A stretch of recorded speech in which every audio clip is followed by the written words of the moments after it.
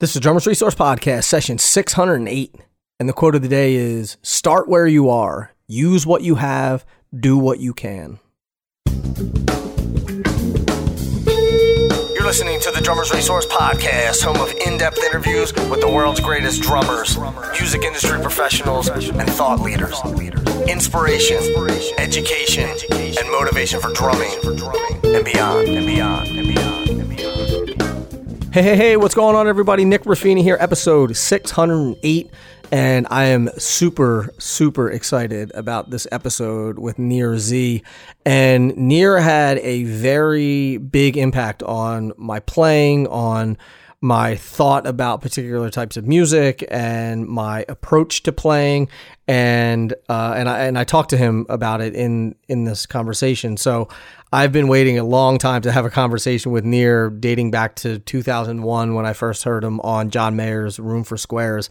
So it's been a long time coming, and I'm really ecstatic that I got him on the podcast. And also big thanks to my man, Rich Redmond, for connecting us. I appreciate you, buddy. I love you, man. And big thanks to, obviously, to Nir for taking the time to chat. And for those of you who don't know about Nir, I mean, he's played with everyone. He was born in Israel, came over here. He played with Genesis, with John Mayer. He does a ton of session work with a slew of artists. Just look him up. He's worked with everyone. And I don't think that he needs much of an introduction. But again, I'm very excited about this because he had such a profound on my playing at a young age. So I'm not going to waste any more time. Let's get into it with Nir Z.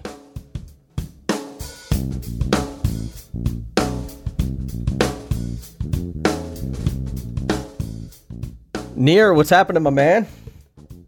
I'm good, my brother. I'm good. I'm another day, another week, another day, another month. Yeah. You know, it's been some trying times for everyone. I know, particularly for you. You were just saying off air that you're trying to get in to do. You've been trying to get in to do a recording session a few times that's been canceled because of COVID. But it's I love the fact that I wish everyone could see this because you have this beautiful sonar kit behind you, and cool. Yeah, actually I'm proud of this one. That's a one of a kind, but it is. That's a Concert Toms vintage. I was just gonna say, is that Concert Toms? Yeah, it's all Concert Toms. Yeah, that's amazing. I'm looking at it. I'm looking at the kit behind you, and I'm drooling because it's an amazing kit. Yeah, it's a lot of fun. This one, definitely. It looks like it is. It looks like it sings. Actually, the last record that I cut, I recorded on a sonar kit. So awesome. Which one? It was my record. It was a solo record that I did. Awesome. And what series did you use? What sono kit you played? You know what? It was the gentleman's name who owns the studio. His name's Glenn Farrakone, great drummer, a mentor of mine, and he had this kit in the studio, and it was old. It's an old sonar kit. I don't even know what series it was. Yeah, even better. And it was kind of like a Frankenstein kit. Like the bass drum we didn't have a head on the bass drum. You know, like there was, I think 2 of the toms were different and everything. It sounded amazing, but it was definitely like a Frankenstein sonar kit. That's awesome. That's all matters. That's all matters. Sounds great. Sounds great. That's the motto, right? Yeah. You know, this having a conversation with you is really interesting for me because the first to my knowledge, the first thing I ever heard of your playing was on John Mayer's record, on the Room for Squares record. And the thing that really sticks out in my mind about that is that came out in 2001. I graduated high school in 1999. I started playing drums in 1997. And when I started playing drums, I was listening to hip hop. I was listening to Fish. I was listening to some jazz and things like that. And I was 100% anti-pop. Like, what I was like, I hated pop music. I didn't want anything to do with pop music and everything. And when I heard that record, it made me realize that there's good pop music, as dumb as that sounds. And I immediately was like, who played drums? And I was like, immediately, who played drums on this record? So I credit you for changing the narrative in my head about. That's awesome. I appreciate that, but yeah. I mean, I just played the drums. I mean, I did not write the songs. Right. Got to give the credit to the artist who wrote the songs and wrote really good pop songs because, I totally relate because I think when trying to recall as a teenager, exactly like you described, we into jazz, we into progressive music and sophisticated music, if you like. We always want to challenge ourselves, and we kind of look at the pop scene as this is so boring. This is just you play the same backbeat over and over again.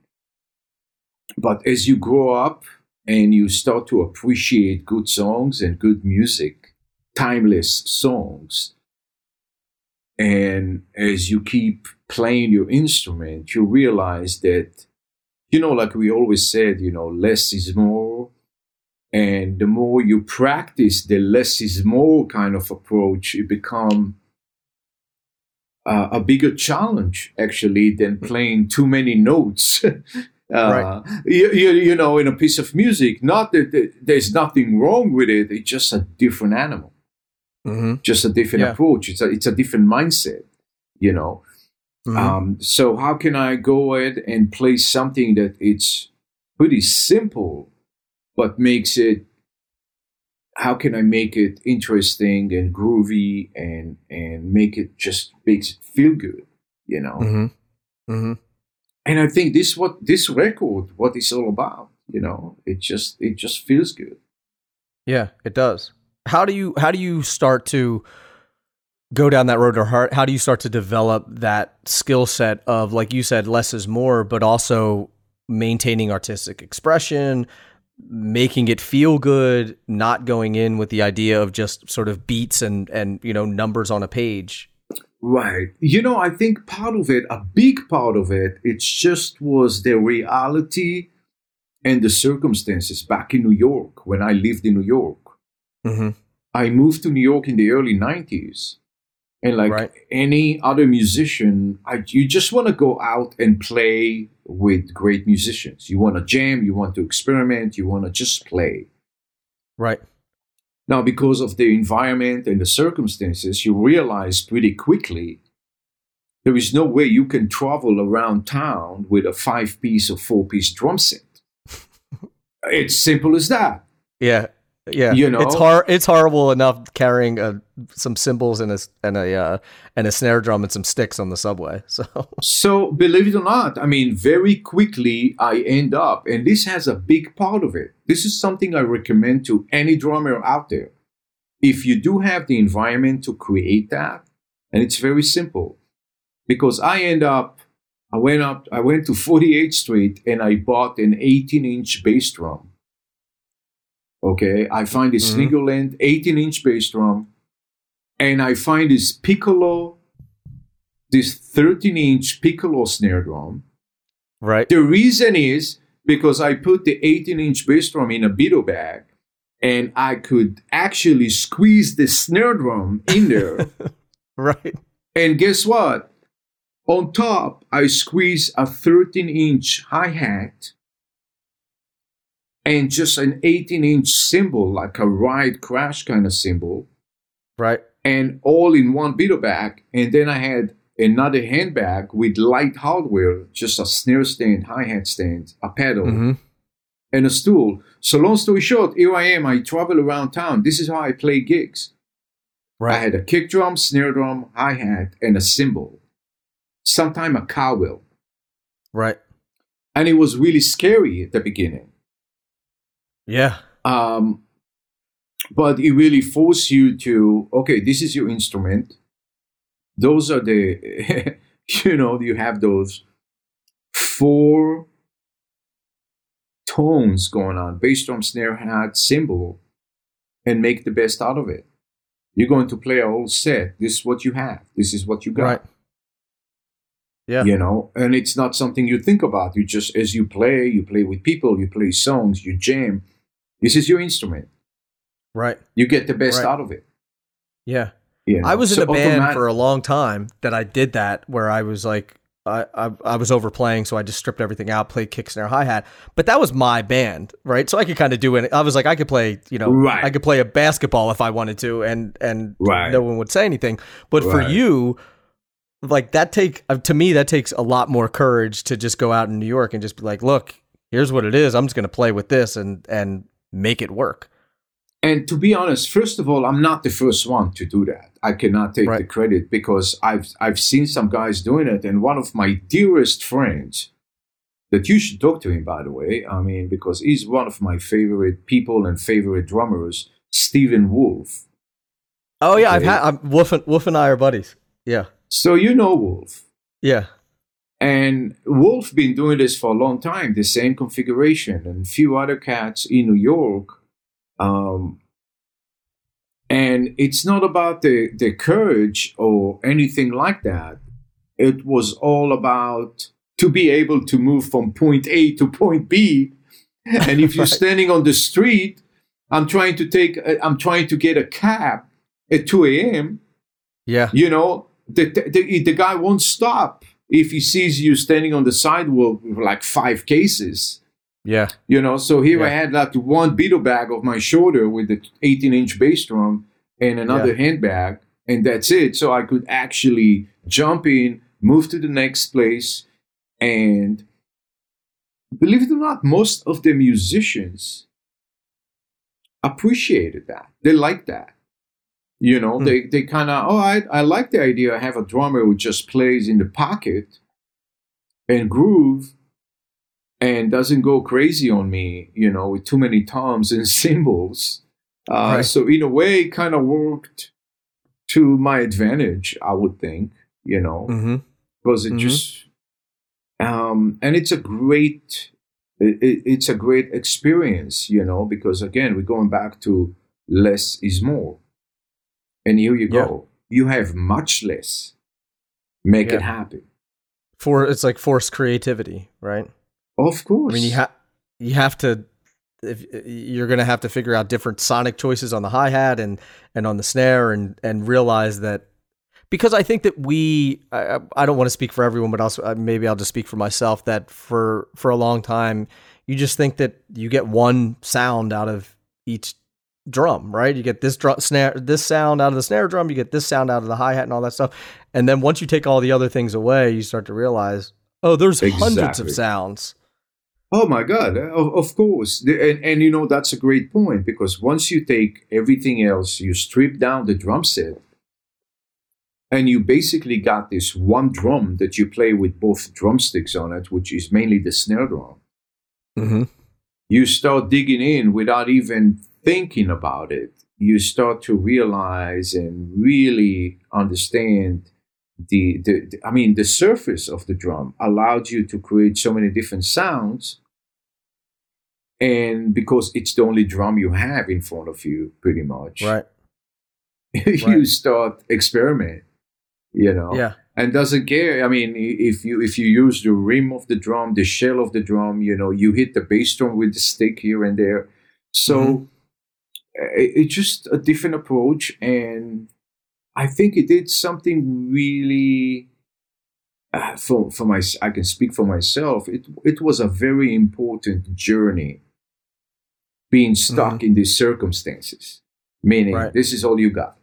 Mm-hmm. And to be honest, I've seen guys on the streets in New York didn't have a bass drum even. They just had hi-hat and snare drum, and you close your eyes and you hear the entire drum set. Right. Mm-hmm. So it's really not right or wrong. It's just there to kind of do it and experiment with it.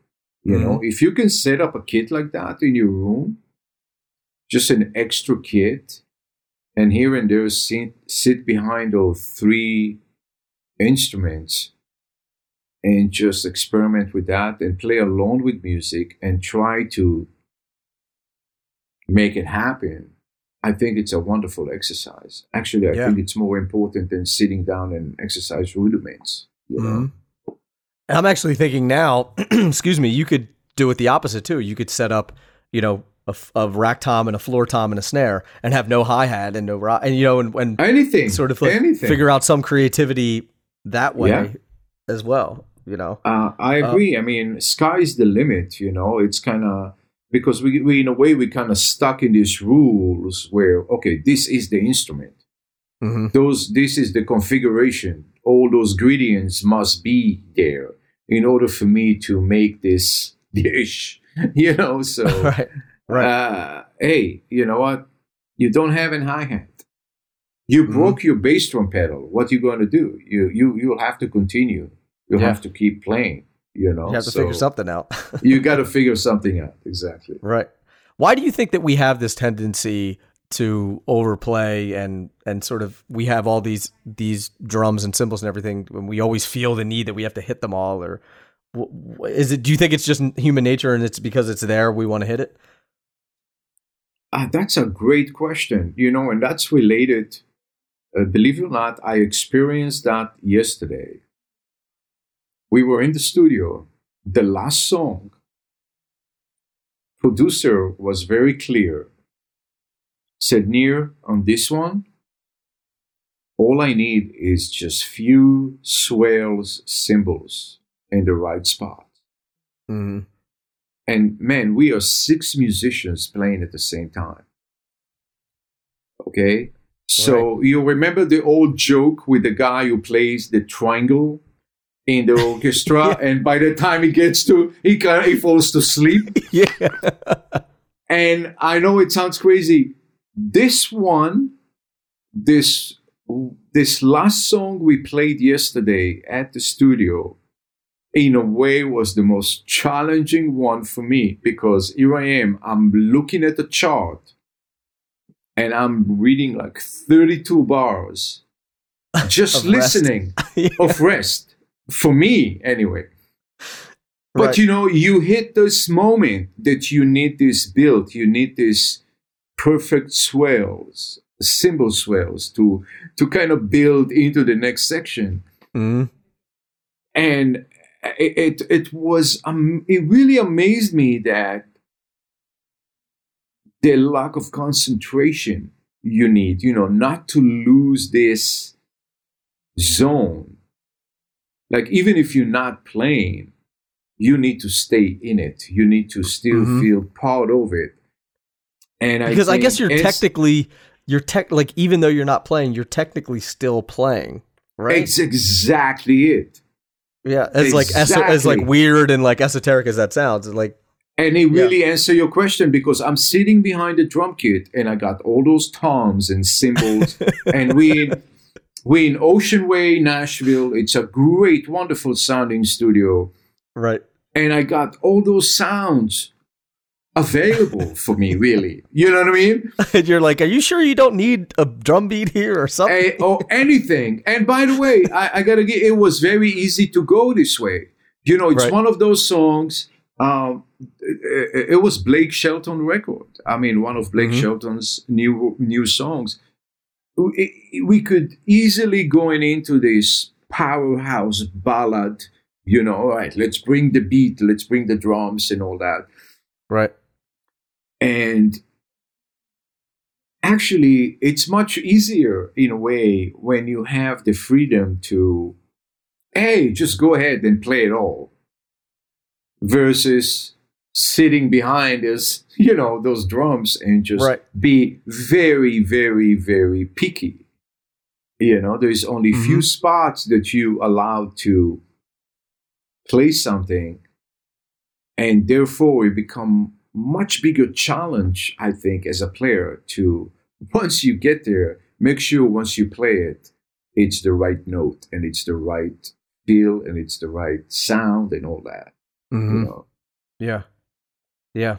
I mean, everyone says it, and I can say it on the podcast until I'm blue in the face, but playing less, playing slower, that is way harder, and to me way more impressive than like playing every single note that you can possibly fit into a measure. It just, I don't know, and to each his own, but to me, I think it's way harder to play it 50 beats a minute and play a nice groove. I could not agree more. I could not agree more. And it does happen to us as we grow up, as because I think that I can speak for myself and some of my drummers, friends, and colleagues that I love and I respect. And when we just talk about it, the more you step away from the drum kit, just being the drummer and just listening to the drum, and you train yourself to listen to the big picture, Mm-hmm. you realize, what a challenge it is. Because when you play many notes, it's actually very comfortable on your body, because Yeah. you just keep putting things out there. You keep hitting things, and you fill up all the gaps. And I totally agree. This is maturity. This is what we talk about when we're talking about musical experience and being a mature musician. Be able to become part of the group, part of the ensemble, versus just thinking drums. I just Right. want to play as much as I can. And I'm sure you've heard it before, but it's the truth. It's just the nature of this instrument. The thing that's always interested me is the intangible of, you can't teach someone how to be part of the ensemble. You can't teach people really how to think musically or how to play musically. We can sit down and look at rudiments and all that kind of stuff and figure out the tactical things, but like, that's like one of the biggest things that I've always had with this podcast is like, how do you break down that barrier and help people get to that faster of really understanding the musicality side of things and playing for the song and serving the song instead of just playing notes? I think you should divide it, and this is just my own personal opinion. The way I treat rudiments and technique, and I'm not saying, practice as much as you can. Obviously, having the technique, the chops, the coordinations. Mm-hmm. This is tools. This is your tool. It's all meant to be there for you, so you can execute your ideas in real time. Right. Okay, and it has nothing to do with being musical, because the way I look at it, it's just like you play with people. You play a song. You should respond to the song. You should not just respond to the metronome and the timing of the song and try to use the rudiments that somebody told you a week ago or something you've been practicing forever, in your own studio. Mm-hmm. It's just two different things. So just remember, this is your tools and this is your ears. It's just another factor in this Right. whole thing that, being a musician. It all comes down to your ears and how Right. you respond to what you listen to. Mm-hmm. When you're saying that about tools, I'm just thinking of someone that's like, oh, I know how to hammer all these nails and I know how to cut all of this wood. And it's like, okay, great. But now you have to build a house with this. Now That's you have exactly it. You know what? That's as you were saying that, I was perfect- thinking like someone just running down that's and hammering nails. you know what? That's great, but I think that's a great example. That's a great example. You can have all the tools in the world. Right. You can buy the entire Home Depot. The Yeah. question: do you know how to use those tools and how to build this house? Yeah. I think that we believe that we need more tools instead of getting really good at the tools that we have. This is an excuse for me. Yeah. And this is going back to the bass drum, snare, hi-hat, drum set, Right. because at the end of the day, I truly believe if you cannot make it happen If this is all you have and you cannot make it happen, you really need to go back into practicing your ears. I'm not even talking your techniques and rudiments and stuff like that. It's just or question your own listening approach when you play with other people. Mm-hmm. Because again, there is no excuse. You need to be, I truly believe, if we're talking a drum set, a drummer should be able to make it happen with those three instruments. Right. And if you can't, you don't need another cymbal. That's not going to get you. It's not going to get you there. No, the extra cymbal, extra tone, extra whatever sound, it's not going to make any difference. This is my own opinion. Sure. Of course, extra tom, extra cymbals, whatever, can be a lot of fun, and you can be very creative with it. But when we're talking about keeping the band together and glue the band together and groove, it's all you need, really. Right. And it's when we're sitting here talking about this, I'm thinking, I'm not saying this about just the people listening. I'm talking about myself too, because I know that I've been in situations where I'll think, I want to start recording more videos, but I need a new camera. Like that's going to do something that's good. Or, I really want to get, I really need to be practicing more. So it's like, I need another snare drum because that'll make me feel better when I practice or something like that. I mean, you're absolutely right. You're so right on it, because we always, and I think this is something we all fighting. Mm-hmm. It's an excuse. Okay, because like you said, I need another video camera. I need another camera angle. But let's be honest. If you shoot a clip, even with your iPhone, but your performance is amazing, who cares? Yeah. I agree. What I mean? It's like, who cares? And I'm with you on that. We all have this moments where we just give ourselves a break, if you like. Yeah. If I had this microphone, if I had this video camera, if I had this, if I had that. No, make it happen with what you got. Yeah. And I love it. Go ahead. No. And therefore, this is why every time we're going back and you look at some of those great classic old movies, or you listen to those great old records, which are timeless, man, they had so much less than us. Yeah. Far less. Some of them weren't even recording on, they didn't have multi-track recording, or, it's like they had nothing. A couple microphones. Exactly. Nothing. And guess what? Here we are, you and I, 2021, and we're still going to listen to those records and appreciate them. Yeah.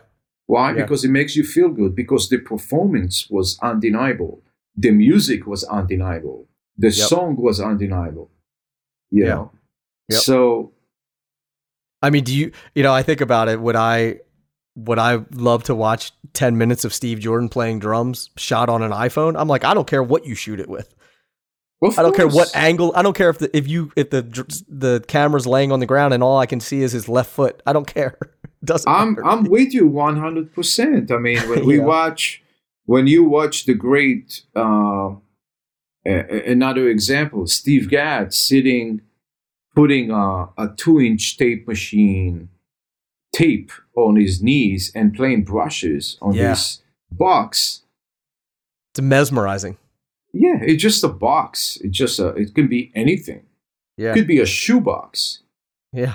But when he plays it, it's like, okay. Mm-hmm. It's amazing. Yeah. And I think it's important to point out too that we're talking about this both in the literal sense and the figurative sense, meaning you don't need a new cymbal or a new snare drum or new whatever.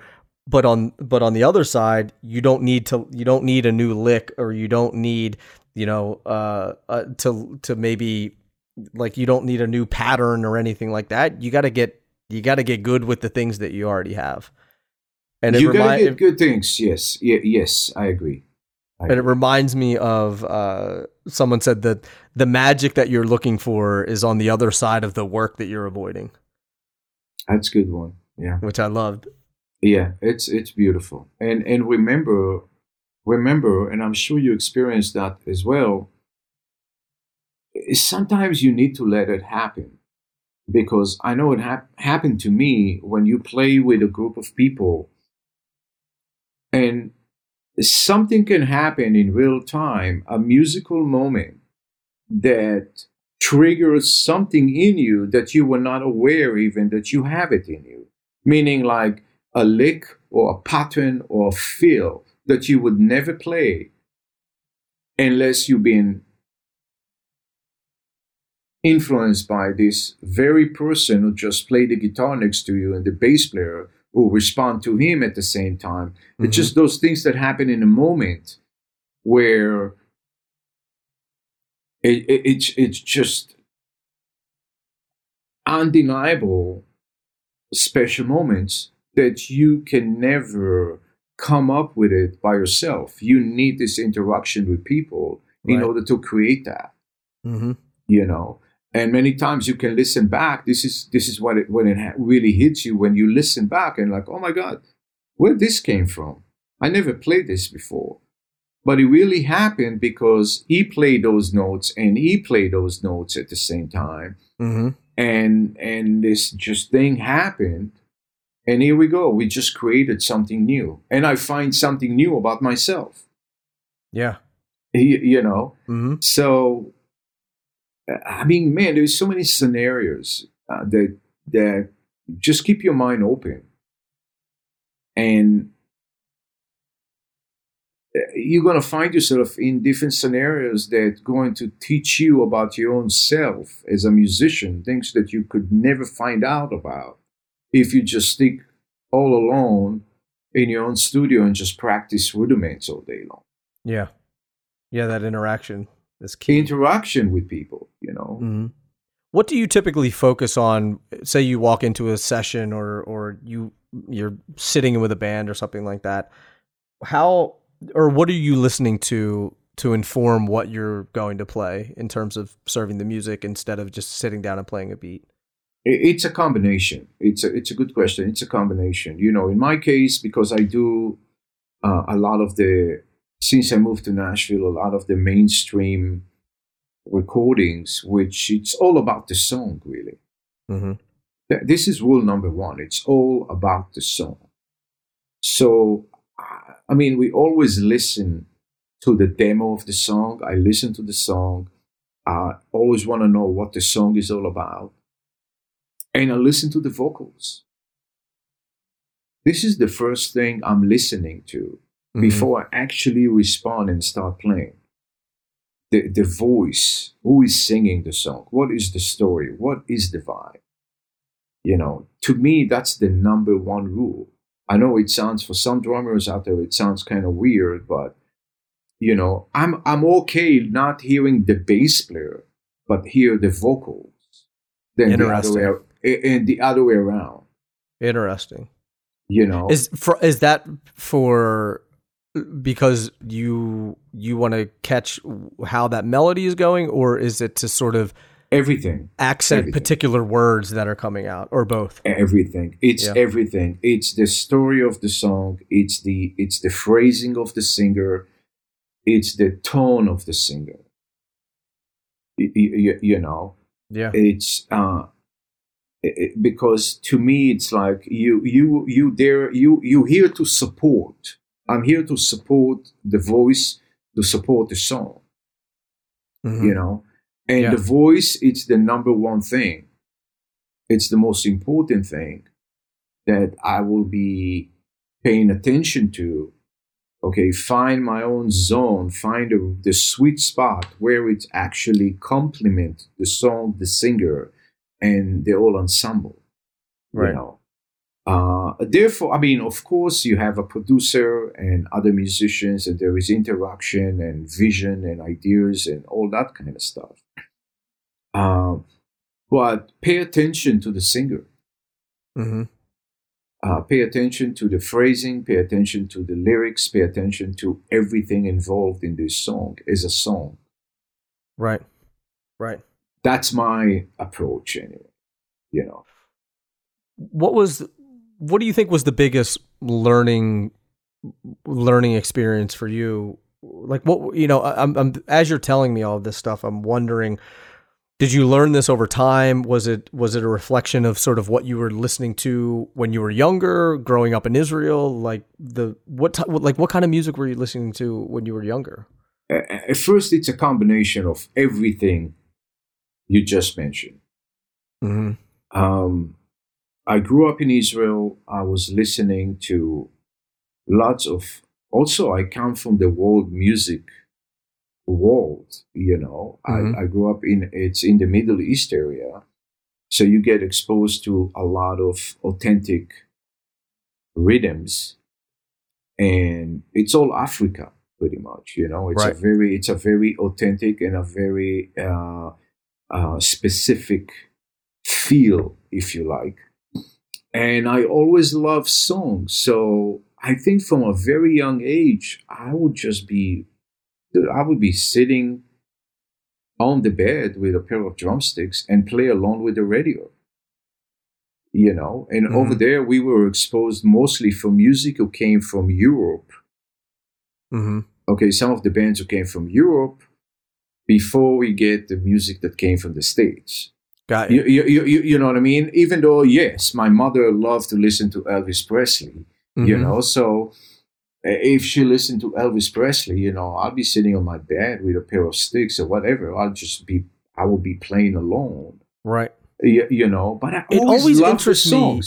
It always interests me how other countries listen to American music, Mhm. but in the United States, we don't really listen to any other music that's not in English.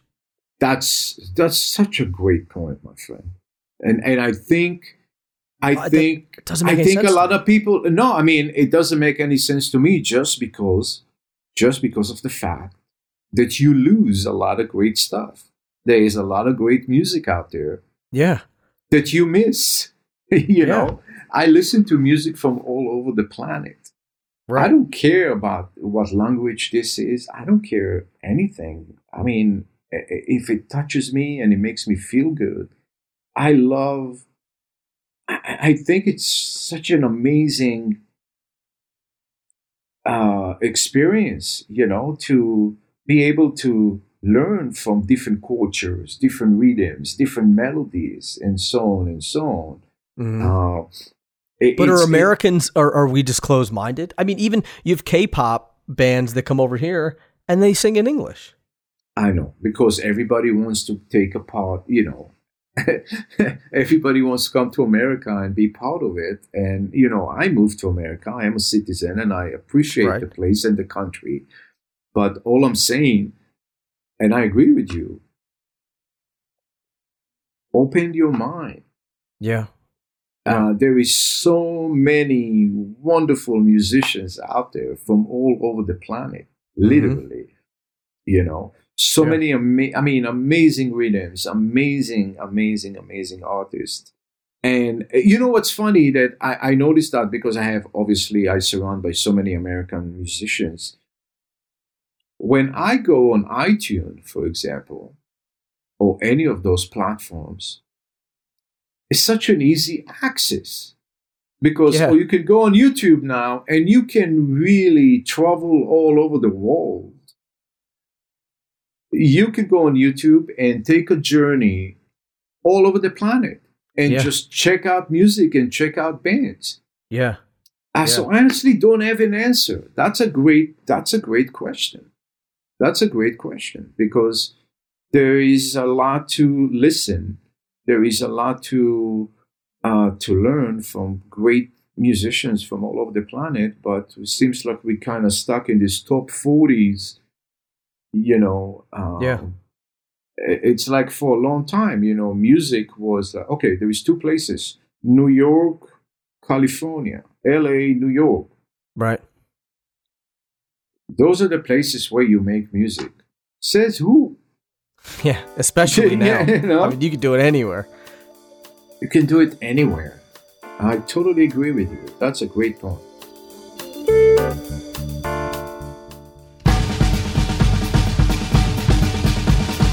Analog sound for a digital world is finally here. Sonar has transformed the original Sonar sound, look, and feel of the 50s, 60s, and 70s drums into a contemporary concept called the Sonar Vintage Series. Complete with an updated teardrop lug design, round bearing edges for warm, deep, low-end tone, a reissue of the classic iron-shaped bass drum bracket, and exciting finishes, the Sonar Vintage Series is the obvious choice for anyone who has one eye on the past and one eye on the future. For more information, visit sonar.com.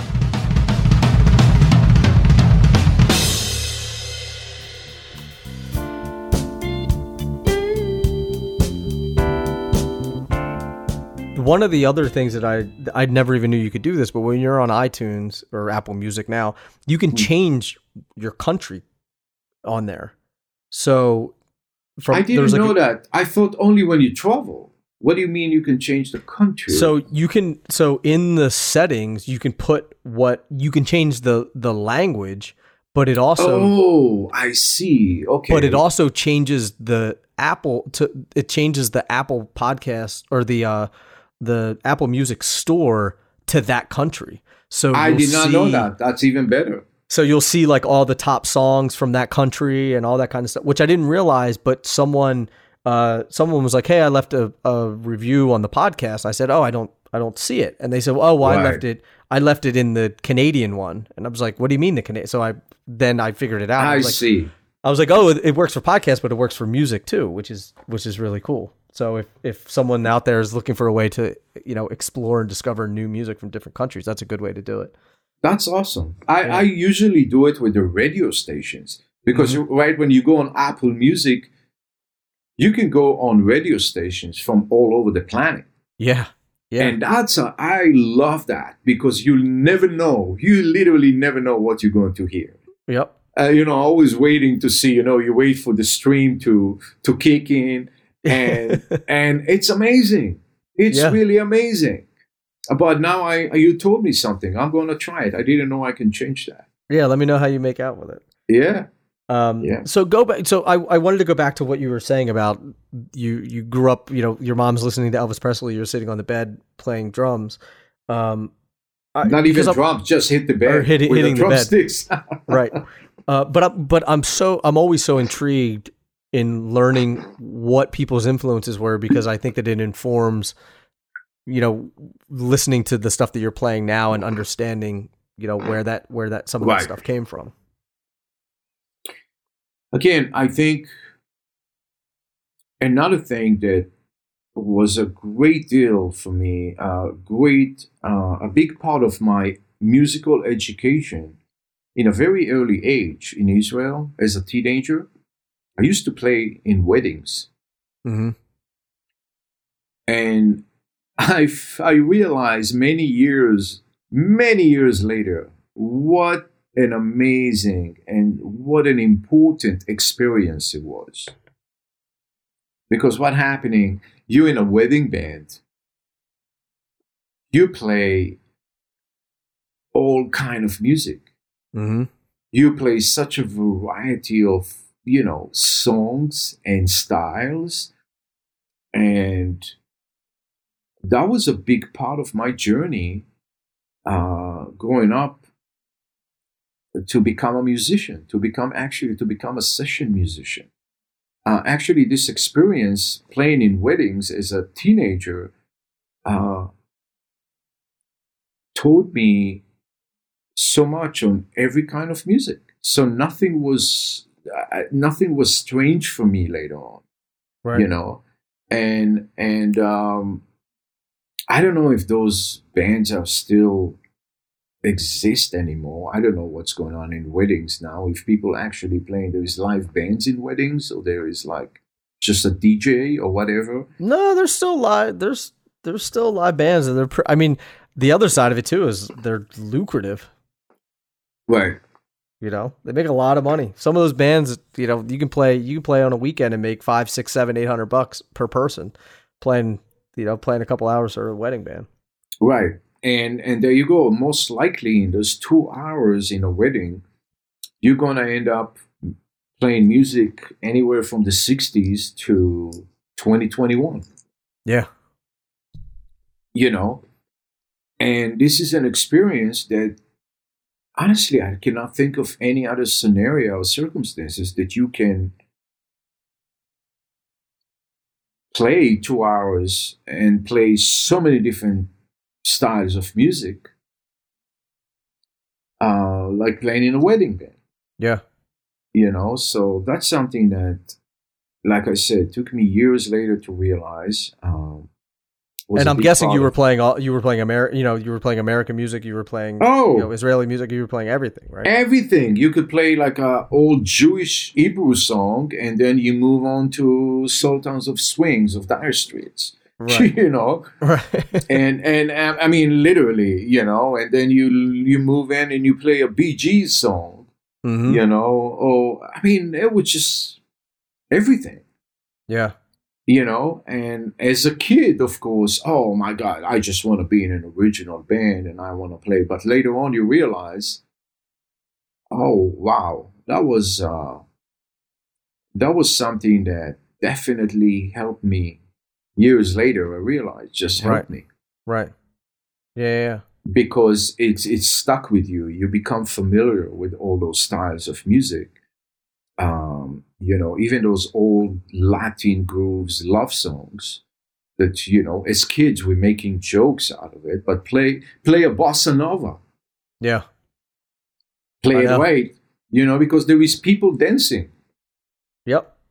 People are dancing, and that's your job to keep them dancing. You know, you need to make it, you want to make sure it feels good. Yeah. And this is a great example that there is doesn't matter how many rudiments you know, it's not going to cover. It's not going to, you know what I mean? There is no substitute for you to be able to play a beat, whatever this beat is, and make sure people are dancing. Yeah. Yeah, you said it, you hit the nail on the head with that. There's no substitute for that. Play a bossa nova. Well, I can play this paradiddle at 300 beats a minute. Well, that doesn't work here. That's great. I mean, good for you. I mean, it's like, you know, I wish I could play paradiddle in 300 beats per minute, but what would you use it for? What do you use it for? You know, it's like having a Ferrari in a parking garage. Do you know what? You nailed it. That's exactly the same way.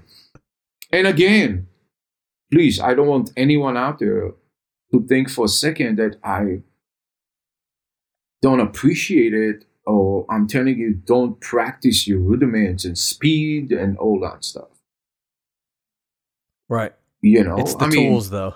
It's the tools, you know. It's wonderful. If you can play all those rudiments, it's just going to help you. Mm-hmm. You know, if you can switch when you play a bossa nova and you can switch from, you know, lead with your right hand and next 16 bars, lead with your left hand. Wow, amazing. Yeah. Yeah. You know, but this is practice. This is coordination. Those people dancing, you're doing something right. Yeah. If they're not dancing, you're doing something wrong. Mm-hmm. You know, and going back to basic in general, it's a very important thing. Yeah, I agree. That's the way I look at it. You know, because it just kind of keeps you back. It brings you back to perspective. Mm-hmm. You know, if you there is books that you studied with, or you know, all those rudiments books that you played when you were 16 years old. It's very interesting to every now and then open this book again and play it again. Mm-hmm. And listen to yourself and see, hey, to be honest with you, I find myself, and I've done it. I remember, I'm sure you know, one of the greatest book, Jim Chapin, you know, the Blue Book. Yeah. Just an excellent, those classics. Man, and I used to practice this one back and forth. And I used to be so comfortable because I practiced it all the time. I was so comfortable playing it. And I remember years later, I opened the book again and I sat behind the drum kit and, all right, let's see what's going on. And I was shocked. How so? I was shocked. I'm like, dude, you need to practice again. You need to go back to basic. Yeah. You know what I mean? Yeah. Because I could memorize I was trying to re-experience this smooth feel that I had when I was actually 17 years old. Mm-hmm. Playing those 2 pages just smoothly and easy. And all of a sudden oh my God, it's like bumpers every few bars, you know, and it's like, okay. Yeah. So it's kind of a reality check, you know. It's like, okay, let's just sit back for a second and let's go back to basic and see where we at, you know. I think it's completely underrated, you know, just going back and like you said, working out of those old books, or just like sit down and try to play a groove at 50 beats a minute and see what happens. You know? But you know why, bud? I honestly think there is no one or nothing to blame. It's because the world is moving forward so freaking fast all the time. Yeah. Because for each and every one of us, you're exposed to so much material out there all the time.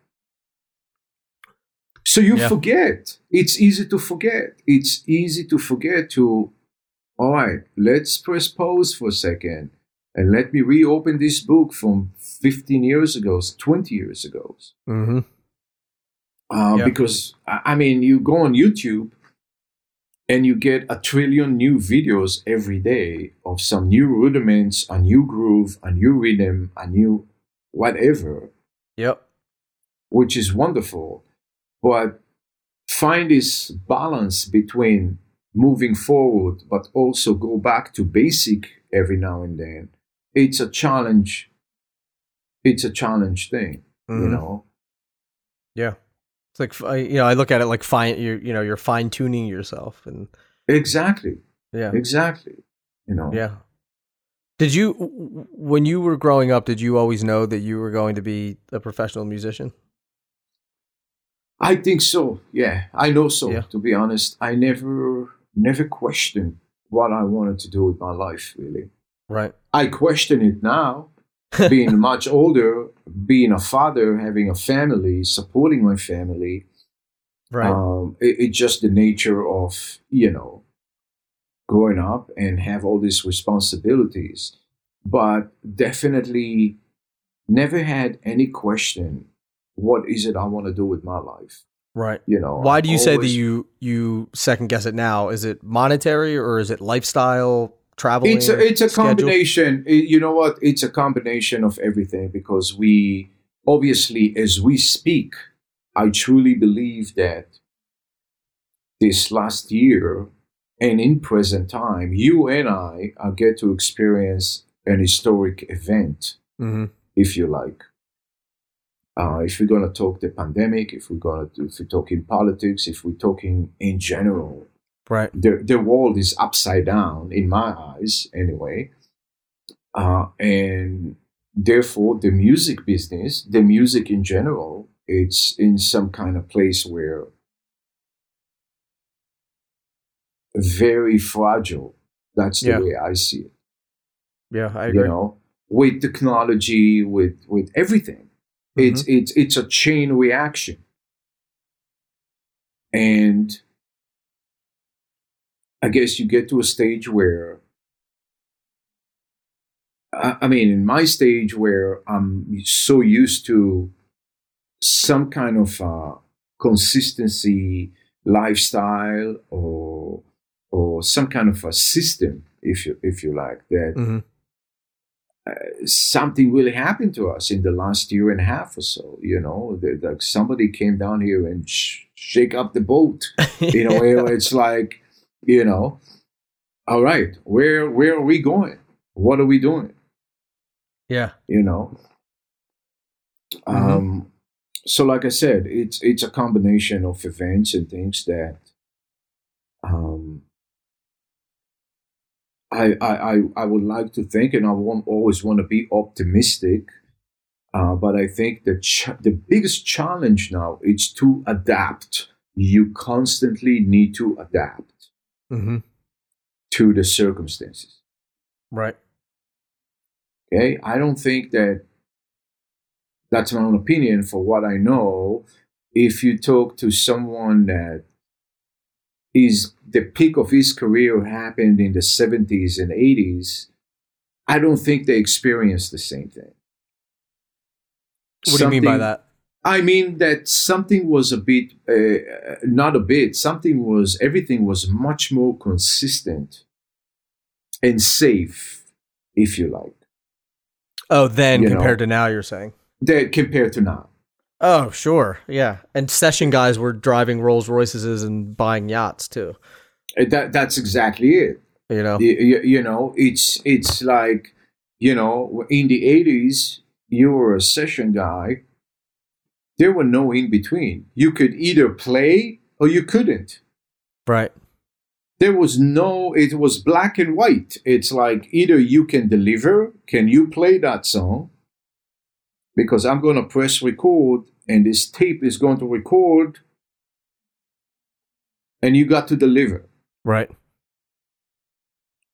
Now it's all different story. Mm-hmm. Do you think the bar is lower for musicians now?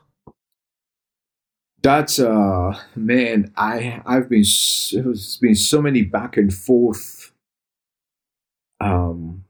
thoughts about that. And the reason why I ask is I could argue that you and I could go in and play a session, and I could make my session sound exactly as good as yours.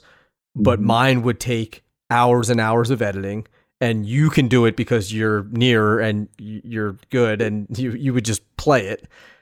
And but again, and there is that's a great point, because right now technology allowed us to manipulate. Right. Okay. And just so everyone's clear what I'm saying that Nir is a far superior player than I am, but we may be able to level the playing field merely because of technology, which I think is a little bit ridiculous and partially unfair. And you know what? For whoever listening to us, I don't think it's I'm better. I think maybe in this scenario, maybe I'm a little bit more experienced because I do it more often and for a bit longer. And I truly believe that if you love music and you can train yourself to be that guy, that whatever instrument you play, you can deliver and play the song from top to bottom, not depending on a computer, not depending on Pro Tools editing or any of those softwares out there. And that should be your goal. At the end of the day, I think that should be your goal. When you go in to play in a studio, treat it as your very first session and your last session, meaning like you got to do the best you can possibly do without being depending on all those tricks and technologies that can make you sound completely different than what you just played. So therefore that will keep, if this is your approach, you're just going to move forward all the time. But yes, I think that when we're listening to those records, I'm going back for a second. Let's go back to the 80s. When you listen to early recordings, listen to Steve Gadd, listen to Jeff Porcaro, just to name a couple. There's many more. This is how they played. Right. Yeah, there's no manipulation going on there. This is how they played. Right. They could Steve Gadd sounds like Steve Gadd on a record live, or he sounds like Steve Gadd. That's exactly it. Yeah. I mean, obviously, yeah, the technology at the time allowed you to punch in and punch out a section here and there. Right. But the technology didn't allow you to take his backbeat snare and move it forward or move it backward or quantize everything. And yeah, I think we definitely lost something. In general, we definitely lost something. Right.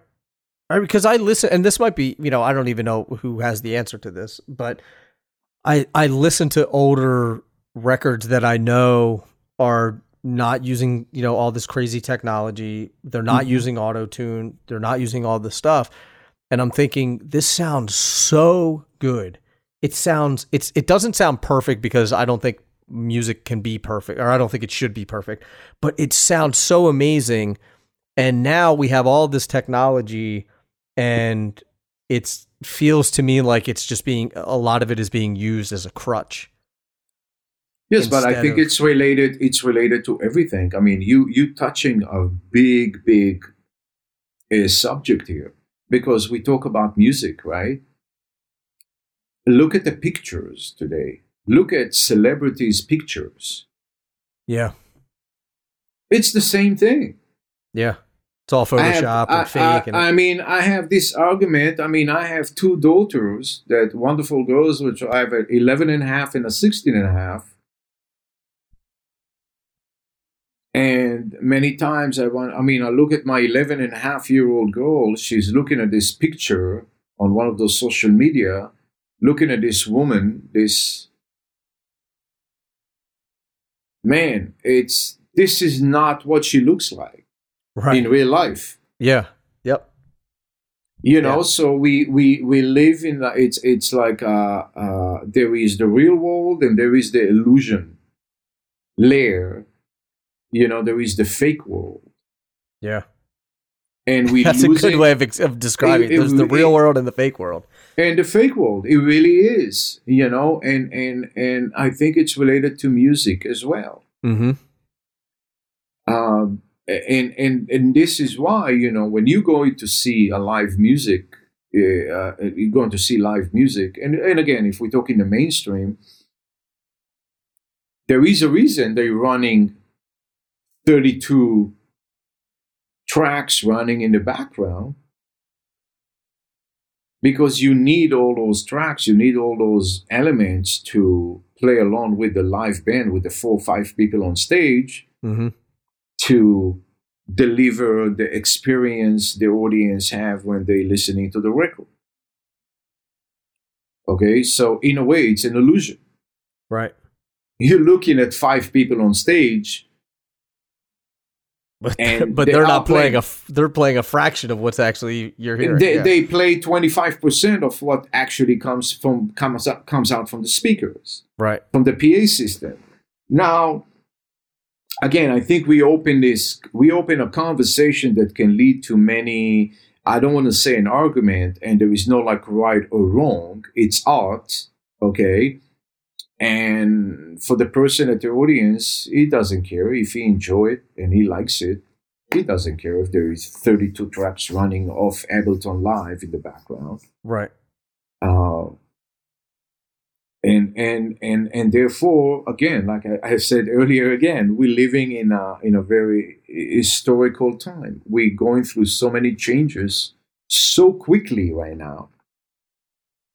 That it's really up to you as a player, as a musician, or whatever you do. It's up to you to set up the bar and be true to yourself. It's like, this is how far I want to go. Right. With my ability to deliver, to perform, versus, whatever. I don't need to practice. I can rely on technology to always make me look great, sound great, Yeah. I mean, that's the most interesting and optimistic point, is that you have a choice of whether you want to, 1, you want to participate in that kind of music. 2, you want to be the person who is like, we fix everything in post, or I just come in and nail it and you don't have to do anything. You know, you have control over all those things, which I think that to me that makes me feel good and happy and optimistic about the future, is that there are still millions and millions of people who still want to create and listen to music that is real and authentic and engaging. Oh, 100%. And by the way, there is some cool, I don't know what's the word, there is some cool electronic music. I mean, yeah, creating music by yourself on just a laptop, it's art by itself, because the laptop became another tool. Again, it's all tools. How are you going to use those tools? Yeah. Yep. What do you create with those tools? Yeah. I mean, that was the big argument when DJs came out with, and they were scratching records. And in the beginning, people were like, oh, this isn't music and everything. But like, you look at what a lot of those DJs did in the 80s and 90s with mixing records. And I mean, that was an art form. I agree. Still is an art form. I agree. I totally agree. I mean, and again, art is a very subjective thing. Mm-hmm. Yeah. And I think, again, it's up to you as an artist to decide, okay, how much of it it's me, truly me, and how much of it is just fake. Right. You know, you're going to take a picture of yourself right now and put it online on social media. How far are you going to filter out this picture and smooth yourself and make yourself look like something that you're not even near? Right. That person. It's all up to you. Mm-hmm. And so it's just an open form. It's just an open door. It's in your hands. Yep. You know, can I play a song? Can I play a song with a tiny drum kit, a 3-piece drum kit, recorded with one microphone, from A to Z, straight to tape, and groove it, make it feel good, or I'm going to give up, and I just like, whatever. Let me just play it, and then I'll fix it later. Yeah. So, yeah, that's the best. I think that's the best message, is that it's up to you. It's in your hands whether or not you want to do it. It's 100% up to you. Yeah, you know. And so, you're mentioning, you know, art is art, and what you create is what you create. What new things are you working on that you're excited about and that you're creating and putting out in the world? Man, I've been working on different things in town right now. During the pandemic thing, it's just a lot of the mainstream stuff. Like I said, did some new stuff with Blake Shelton, did some new stuff with Dan and Shay, which wonderful duo. Did some new stuff with Jordan Davis, with Michael Ray, with just a lot of different local artists. I've been recording a new album with my all-time friend. He's overseas. His name is Ray Wilson, who sang with Genesis at the time. Oh, wow. And, yeah, we didn't even get. I mean, I know, but our time is. Yeah, our no, time I know. is tight. We're gonna cut it. I know. Yeah, but that's been a wonderful, really wonderful experience working together. It's very different from what I get to do here in Nashville. Those are timeless, progressive, 5-6 minute songs. He sent me a song every couple of weeks. You know, I take my time. I literally let it play in the background many times before I even sit down and start recording the songs. Working with some friends in New York, just did something for a friend in New York. If you remember Corey Glover from Living Color. Yeah, of course. Yes, did stuff on that project a little bit. Pretty much shooting everywhere, like everybody else, you know. That's awesome. Because right now it's like week to week, you know, 1 week to another, and nobody knows what's happening. next month. Yeah. You know? Yeah. Definitely nobody knows when is the next live show going to. No. I mean, I hope will happen sooner than later, but I don't think. I think it's coming happen. soon. I think it's coming soon.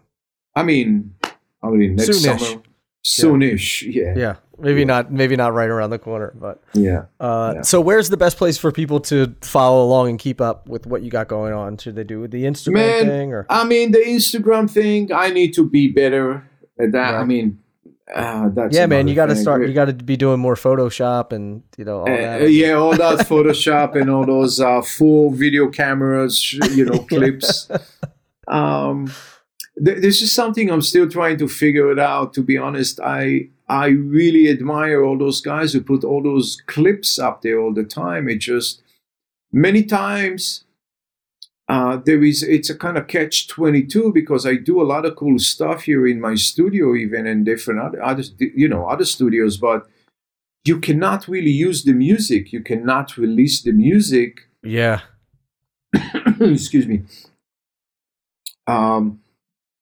So it's just so exhausting, to like, can I use it or I cannot use it? And yeah, you don't want to get yourself in trouble. You can, exactly. So some of it, you can just kind of mute the music and leave the drums on and put like a 20-second clip or something. Right.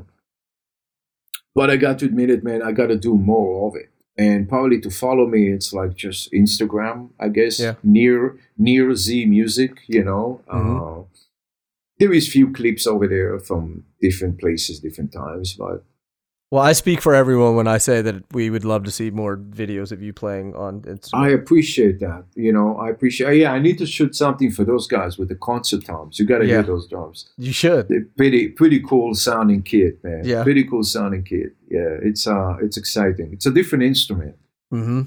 The whole feel, the whole sound, the whole vibe is different, I think you should set your iPhone up and play on it and put it on Instagram. Because I want to hear them too, so... Yeah, I will. I promise. Good deal. Well, Nir, thank you so much for your time. I really appreciate it. This has been an amazing conversation. I could talk to you for hours loved it, about man. this stuff. Oh, yeah, man. It was really real pleasure. Thank you for having me. Likewise, of course. Oh, and Rich Redmond, thanks for connecting us. Of course, Rich. Say hi to Rich. I will. The one and only. Thank you again, man. I appreciate you, and I hope to talk to you again soon. Thank you, my friend. Talk soon, buddy. There you have it, the one, the only Mr. Nir Z, and you can find the show notes by going to drummersresource.com/session 608. Also, be sure to hit Nir up on social media. Let him know that you heard the podcast on here. Thank him for coming on. Tag me in anything on social media as well. I always like to see that. I always like responding. And if you want to do me a favor, hey, why not? My birthday's coming up soon. Why not leave a rating or a review? You can do that on iTunes. It takes about a minute. It makes me feel all warm and fuzzy, but it also lets other people know that they should be listening to this podcast as well. So you can do that on iTunes. Again, it takes about a minute, and you just go in, click on leave a review, and then you can either give it as many stars as you like, or you can actually write a review, which is even better. So other than that, that's it. So until the next podcast, keep drumming. Thank you so much for listening, and I'll be talking to you soon. Peace.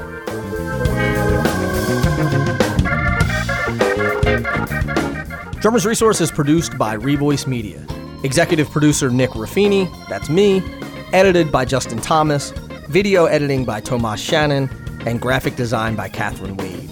For more music and entertainment podcasts, be sure to check out revoicemedia.com.